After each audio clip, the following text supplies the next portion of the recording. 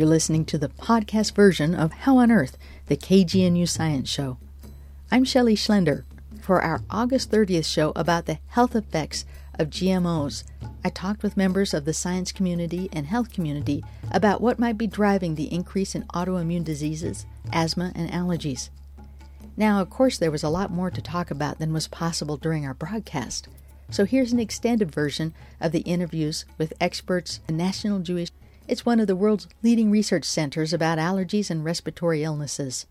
I spoke with immunologist Andy Liu.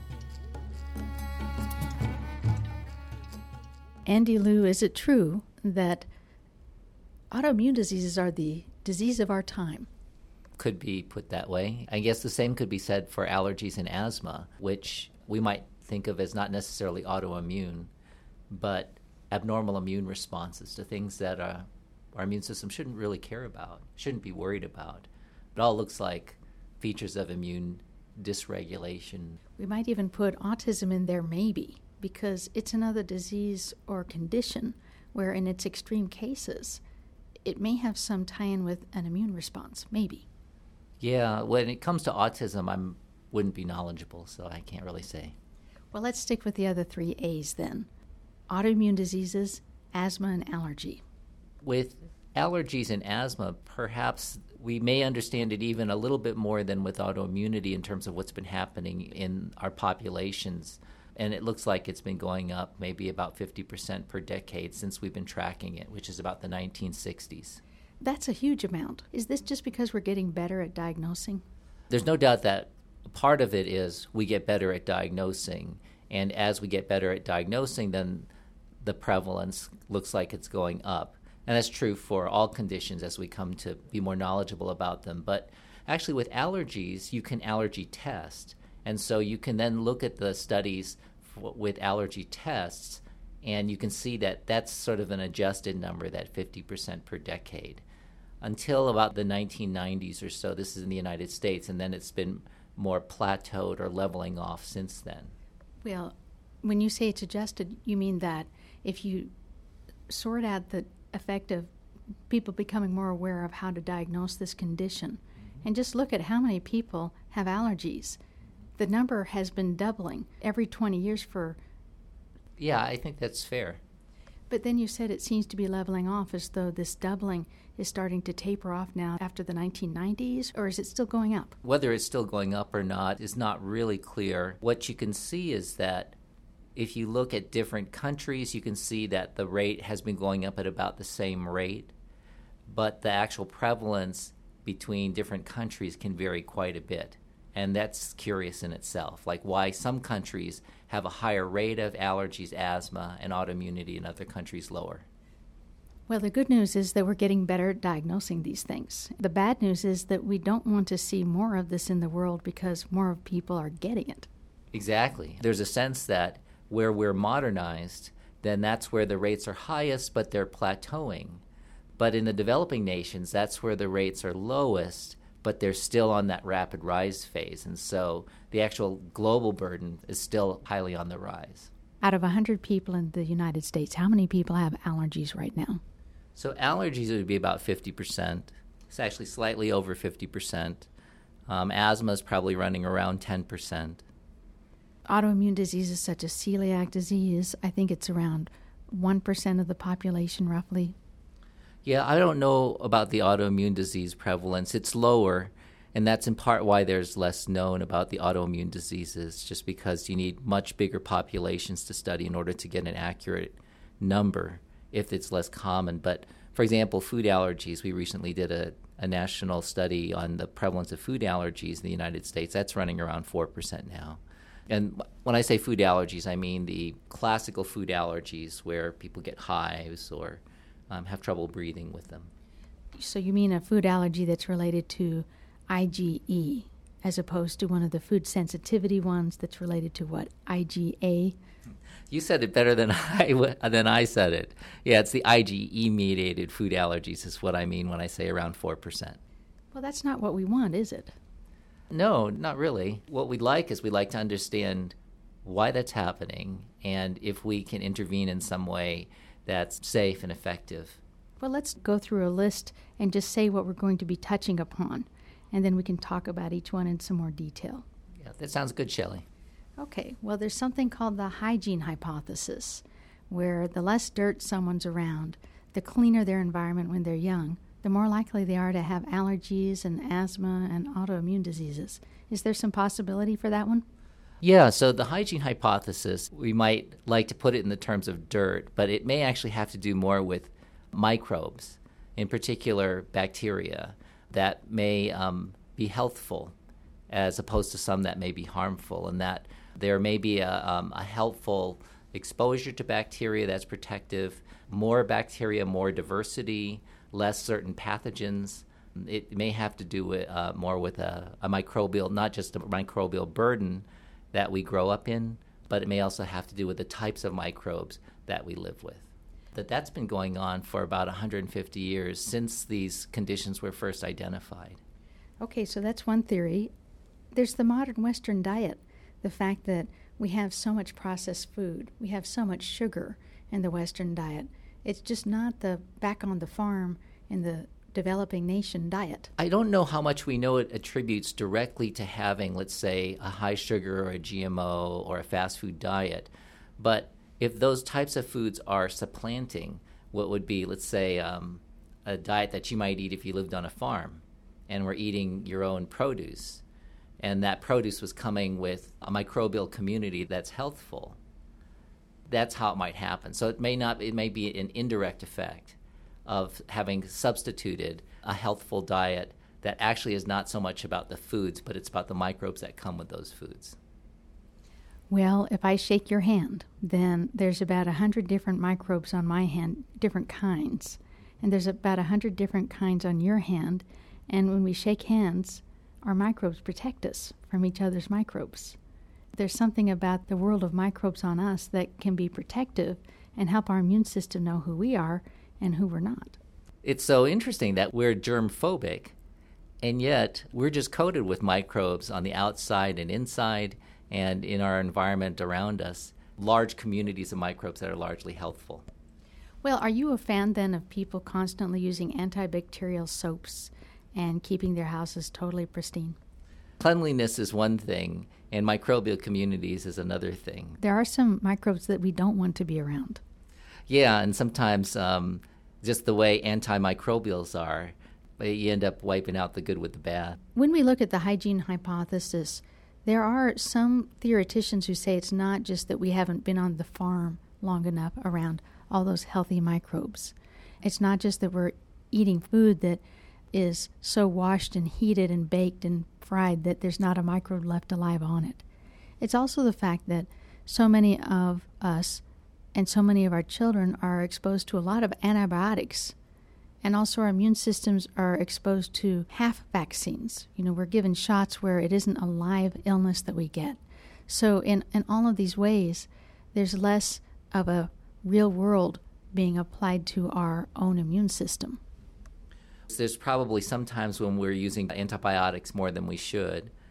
On the other hand, there's times when we can see that we need those antibiotics. If you look in almost any given month, there's some outbreak of major gastrointestinal bacteria like salmonella, where you see people getting ill and dying from it. And I guess the latest was they're tracking it back to chickens that people are raising in their own yards, which generally speaking would be not just a good, but probably a great thing to do for many reasons. So there's trade-offs. There's some caution about how you do any of this.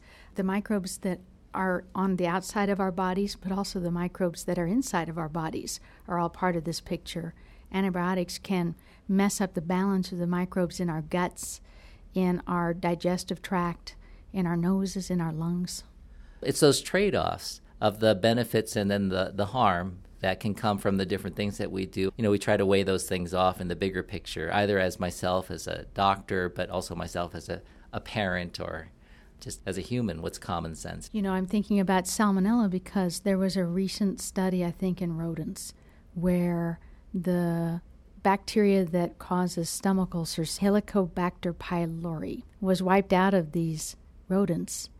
And they got sicker from a salmonella infection than when they had that bacteria in them. So there is this interesting thought that even among bacteria, if you wipe out one, it can cause a more severe reaction with another. That's a good example of what you often see with these microbial exposures, that there's paradoxes. Sometimes they look harmful. Other times, the same bacteria can look protective. And the Helicobacter is a good example of that, where we first came to understand its existence in ulcers, perhaps as a cause of ulcers, but then we could also see that perhaps in how a lot of people were originally exposed to Helicobacter, which is in early childhood, at a time when it didn't seem to cause ulcers in those children, that it seemed perhaps maybe more protective. And in fact, most people in the world who have that bacteria in their stomachs, they don't get ulcers. Some of them do, but not all of them. So for some of them, it may be a useful companion. Yeah, Shelley, and that's, I think, really gets to the heart of some of this, which is how is it that the same germ can be protective for most people or just not cause a problem for most people and be there, and yet in some people that it causes disease? The term I would say there is we're trying to understand how susceptibility occurs. How are some people susceptible? We can understand it clearly in some circumstances where there's immune deficiency. If somebody has a really impaired immune system, then if they get a germ that wouldn't bother anybody else who's immune competent, they can get a germ and become very ill. For example, in cancer chemotherapy, where we end up suppressing an immune system as part of the therapy for cancer, and then those people become very susceptible to the germs that happen to live on them and around them. But those are not as common as the common circumstance of allergy, where if you have half the population becoming allergic, how do the germs fit into that? Partly it might be the cleanliness of our world right now, and the fact that we have so many ways that we wipe out the immune assaults when a child is young probably means that we have way fewer children who die, but it might mean we have more that have allergies and asthma. Yes, so there might be that kind of trade-off, but it may not be so extreme. It may have to do more with not so much the harmful bacteria that can kill you, but have to do more with the bacteria that are generally healthful or diverse that are around you, and how those educate your immune system at an early age. Well, one example of that would be, what kind of bacteria do we invite in? Do we invite in probiotics to help our guts and our whole microbial community understand itself better? Do we do vaccines so that we vaccinate ourselves against certain autoimmune or immune system reactions? That's kind of like an allergy shot, actually, is a vaccine. The vaccines actually are, in some ways, what you're doing is you're giving the germ. You're giving a version of the germ to induce an immune response, so that way your immune system learns about it and can protect you against that germ the first time it sees it as a live organism. And so the vaccines themselves, their potential to cause harm in this hygiene hypothesis type way is maybe less thought to occur than the antibiotics. Okay, because vaccines aren't killing off the good guys along with the bad guys.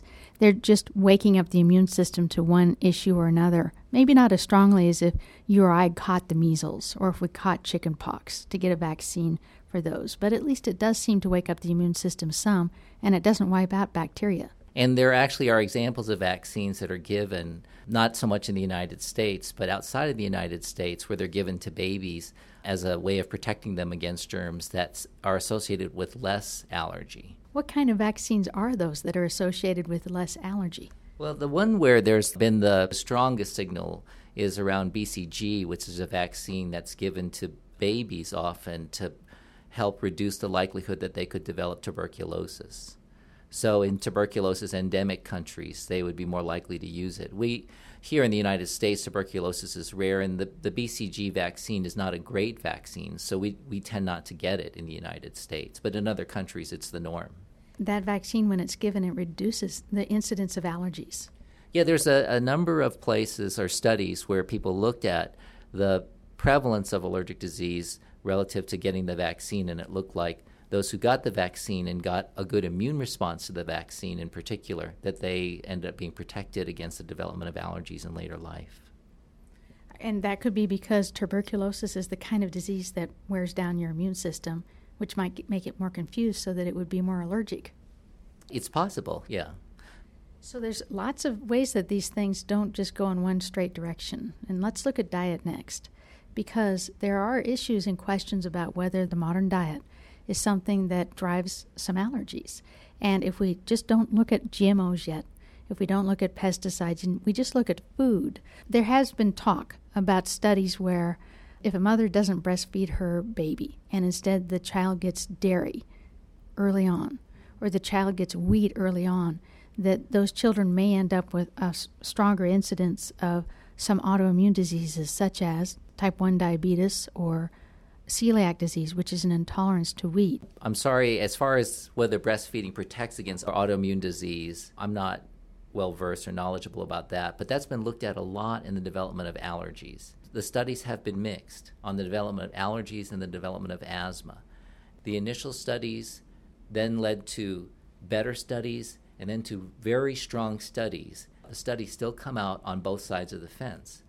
I don't know what to think about the breastfeeding relative to allergies, except that it's very clear the effect couldn't be particularly strong since it's not always in the same direction. We put on our common sense hat and say, okay, well, maybe it's breastfeeding is not particularly protective on allergies or asthma, but it's great for many other reasons. The overall benefit falls on the side of breastfeeding. That makes sense, but we all get to be medical detectives when we talk about these things. And I can't help but wonder, when those breastfeeding studies were done, were the researchers looking at what the mother was eating? Because some things that a mom eats will transfer through to the baby.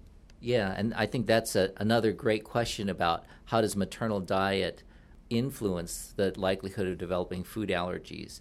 There haven't been the studies that have necessarily been very rigorous on tracking day to day what mothers are eating, making sure that they couldn't be eating, for example, milk or egg occultly, like reading food labels very carefully. So it hasn't been done at that level, but I'd say that there have been quite a few studies done looking at what mothers are eating and their tendency for the babies to develop food allergies, and it's been a little bit mixed there too. If a mother has type 2 diabetes, if a mother has some of those diseases that are linked to diet, does that affect the likelihood that her child will have allergies? Type 2 diabetes, no. Autoimmunity, yes.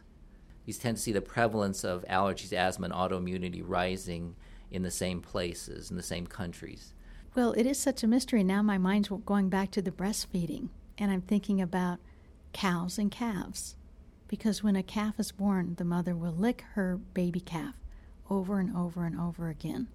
And one thing that does is it transfers the microbes from the mother and her environment to the calf and helps the calf kind of have a healthy set of microbes that are just right for where they live. There is a lot of good things that mothers pass on right away, right in the beginning. I mean, certainly even in the womb. But as soon as they're born, mothers are passing on their microbial community to their newborn infant. Is there a difference between a baby that is born with C-section and a baby that's born going through the vaginal canal in terms of likelihood of allergies later on in life? Babies who are born vaginally do gain their mother's microbial flora through that process. They are less likely to develop certain types of allergies. So there are some studies that have looked at that. And that's one thought perhaps behind breastfeeding too, is that it's more skin contact, and that may actually help a baby get more microbes. Yeah. But what if we get to things like pesticides and GMOs, genetically modified organisms? There is some concern that both of these increase the overall background load of inflammation in a person's body. And there is some indication that inflammation can drive the immune system to get confused about what is friend and what is foe. Could there be something to pesticides, environmental toxins, and genetically modified organisms tying in with some of the increases in allergies, asthma, and autoimmune disease? Yeah, I think there is. And I believe that there are some studies that show some linkage. How rigorous is our understanding that that's true? That's usually built up through a burden of evidence. While there are some studies, I don't think that the burden of evidence is sort of at that beyond a reasonable doubt stage. It's easier politically to study whether or not germs are affecting our immunity than it is to study whether something as important to our food supply, or perceived to be as important as pesticides and genetically modified organisms are. There's some thought that those don't get to be studied as much because it's a bigger political hot potato if something shows up as bad in one of those. Those are some important public health questions, and my sense is that there are quite a few investigators looking at some of those things, certainly the effect of pesticides on human health and disease. They don't happen to be in particular what I have been looking at. Mine's been more on the relationship between microbes, not necessarily them still alive, but their remnant components after they're dead. The microbes still are very immune stimulatory. Well, that's an interesting one because just this last week I talked with an ag scientist who told me that in May in Canada there was a study done of women where they drew blood and looked for the toxin from Bt corn, the toxin that has been grafted into this genetically modified corn so that they don't have to spray as much of a pesticide called Bt on it, and instead it's internal to the corn. The thought has always been that this toxin that's put in corn to keep the bugs from eating it stays with the corn. If it goes into our bodies, our stomachs digest out the protein into little tiny amino acids, and there's no evidence of that protein anymore. Well, the study indicated that there is some degree of passing into the bloodstream of mothers and their children and through the placenta of this toxin. So I'm not familiar with the study, so I can't really comment on Bt corn for its protein, how they detected it, and necessarily what that means. So I'm going to just talk in theory. What would this mean if a bacteria from GMO corn is actually getting into the bloodstream? Would that be fine for our immune system, or theoretically, is that not such a good thing? I wouldn't know about that protein, but what I'd say is there are lots of proteins that are constantly going through our system, whether it's foods that we eat or things that we inhale. Our immune system is amazing and elegant in how much it's seeing and learning. In the healthful state, it should be able to distinguish what is potentially harmful from what is not. The healthful person, their immune system is constantly seeing proteins of foreign substances through what we ingest and what we inhale and what gets on our skin. From an immune system, it's not getting all worked up over it. Well, most of those that you've described are hitting one of the barriers in our body, and they're being kept on the proper side of the barrier. Is it a proper side of the barrier for a protein to go into the bloodstream? Our systems sample that, and you can find evidence that the immune system is learning about all of those proteins. Well, that's right. The immune system has these little keyholes that it kind of peeks into the gut through these little openings and pulls out a little bit, takes a sip. It's constantly sampling the environment around it to learn about it. It couldn't be that the immune system only saw the proteins broken down into their amino acids, because then it couldn't learn about the differences between what's healthful and harmful. It would need to be able to see the whole proteins. What you're describing is a way that the immune system takes parts of what has been through our digestion or whatever bugs have come into us and looks at them and talks it over so it's ready to deal with this if it appears in big amounts. But is there some threshold? If these foreign proteins get into the body in a certain amount, then things get more confused. Where if it gets too high, is it becoming more problematic? I think sometimes when we look at toxins tend to look like that, that above a certain threshold it's problematic. There are some examples of how it can be the other way. If there's not enough, if it's relatively low level, it's not enough for the immune system to learn that, to develop a protective response, and then once that response has been induced and is no longer needed, to settle it down, which is really what the immune system needs to learn how to do well, is to distinguish what's harmful from what's benign, but once the harm has been dealt with, to settle itself, to self-regulate, and to settle itself back down. So rather than stewing about whatever it is, it should take care of it and then move on. Right. Well, so that goes back to the hygiene hypothesis, the thought that we don't have enough stuff pushing the immune system to really wake up and fight and then move on.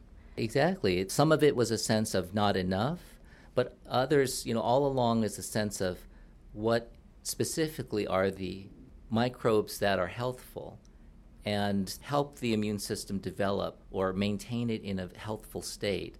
So it's largely protective but non-inflamed. Yes, inflammation is a good thing if it's for a short amount of time. If I cut my skin, I want my skin to be inflamed and get rid of the problem. If there's an invader, I want my immune system to get inflamed and fight really hard for a little while. I don't want it to keep going. And that's one reason I think I'm curious about food and pesticides and genetically modified organisms, because unlike most pathogen invaders like a bacteria or a virus, if those are in our environment, they're there a lot of the time. And they're there at kind of a pervasive level, so it's not like getting a cut or getting a bacteria or getting a virus that comes in and needs to be fought. It's there all the time as something that if it's getting through into our blood, how does the immune system deal with something that's not us, but it can't really get rid of it? That's part of the elegance of the immune system, not as a wall, but as something that's was developed to exist in the context of a microbial soup. If we just use the example of food exposures, specific food exposures themselves would occur whenever we eat the food. But compared to the community of bacteria that are actually living in our intestinal tract, that's the constant exposure. It's my understanding that if a person's gut is healthy, for the most part it keeps those proteins in food from going through in a larger, more undigested way. They are broken down more often into the basic amino acids, kind of like taking a Tinker Toy device and pulling it down to just the sticks and knobs. In a person who's not healthy for some reason, the gut becomes permeable, it becomes leaky, and more of those undigested food proteins or undigested whatever they are proteins can get into the bloodstream. That's more confusing to the immune system. Yeah, when the intestine is perhaps a bit unhealthy, it can be a bit leaky. And then if it's leaky, then the bigger proteins of the foods come across, and that can be associated with more problems. But that leakiness is also usually associated with irritation or inflammation. There's already a breakdown of the immune system right there. What kind of markers do you look for to say, this person's immune system is out of whack and more prone to giving this person allergies or asthma? In allergies, we have some very helpful markers. It's called IgE, and we can measure it in the blood, and that we can measure it specifically what that IgE recognizes to foods or different inhaled allergens. Right. These are officers who each get to wear a different uniform depending on who they fight. So you have the I fight the bee sting IgE guy, and then you have the I deal with peanuts, and I fight peanuts if I see any of that protein immune system IgE guy. They're very specific. They are what recognizes either, like you said, bee venom or peanuts or whatever the allergen is, and they link it to the immune response that makes you allergic. But it's not exactly clear actually what that IgE was for in the first place. The thinking was that it's helpful against parasitic responses. In modern societies, we've evolved away from being colonized by parasites. But in lots of other parts of the world where sanitation is not so great, then almost everyone's colonized with parasites. It's not real clear what it was doing to be healthful in the first place, but it is great at triggering allergic responses. Well, and you're reminding me of something I left off my list, which is roundworms. If someone has a mild roundworm intestinal parasitic infection, they're less likely to have allergies. Yeah, and so that's one of the other fascinations is how can parasites be protective, especially because parasites themselves induce that same type of immune response that is allergic. It makes that IgE go up quite high. Are they injecting our guts with something that's soothing? Or do they have some long-standing relationship which makes everything settle down and say, okay, now we're complete? They do seem to induce this part of the immune response that's self-regulating or settling.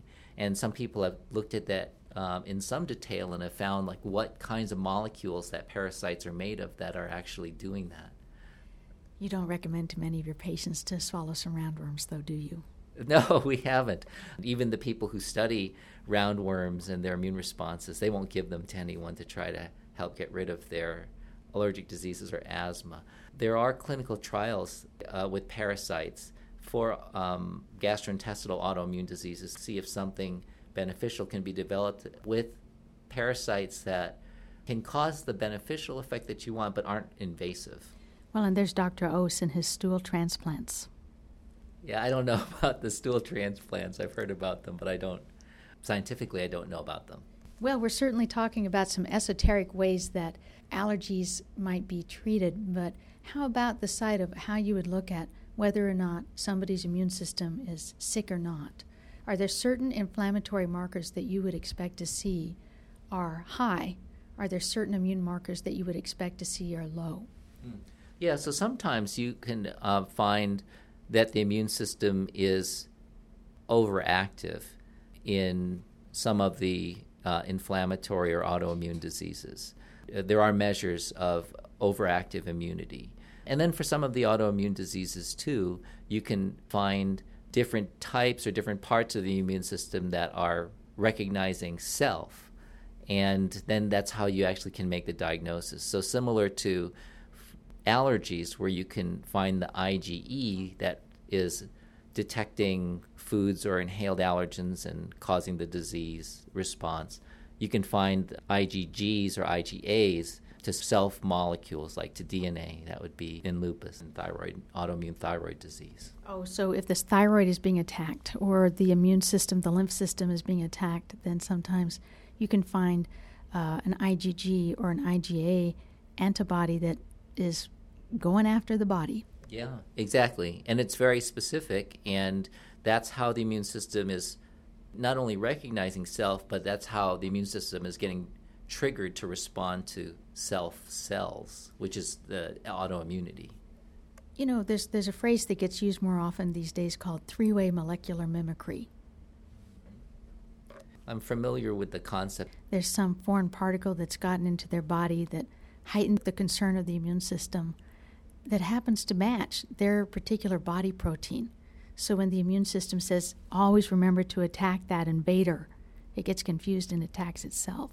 Yeah, there's a couple examples of molecular mimicry between microbes and self, where microbial proteins look like self proteins, and because it comes packaged in a microbe, then perhaps that's how the immune system learns about that self protein as perhaps something harmful, and then it starts going after self. So there's a couple examples in autoimmunity. I'm not so familiar with any thinking about how that might be relevant to allergy or asthma, but it's possible.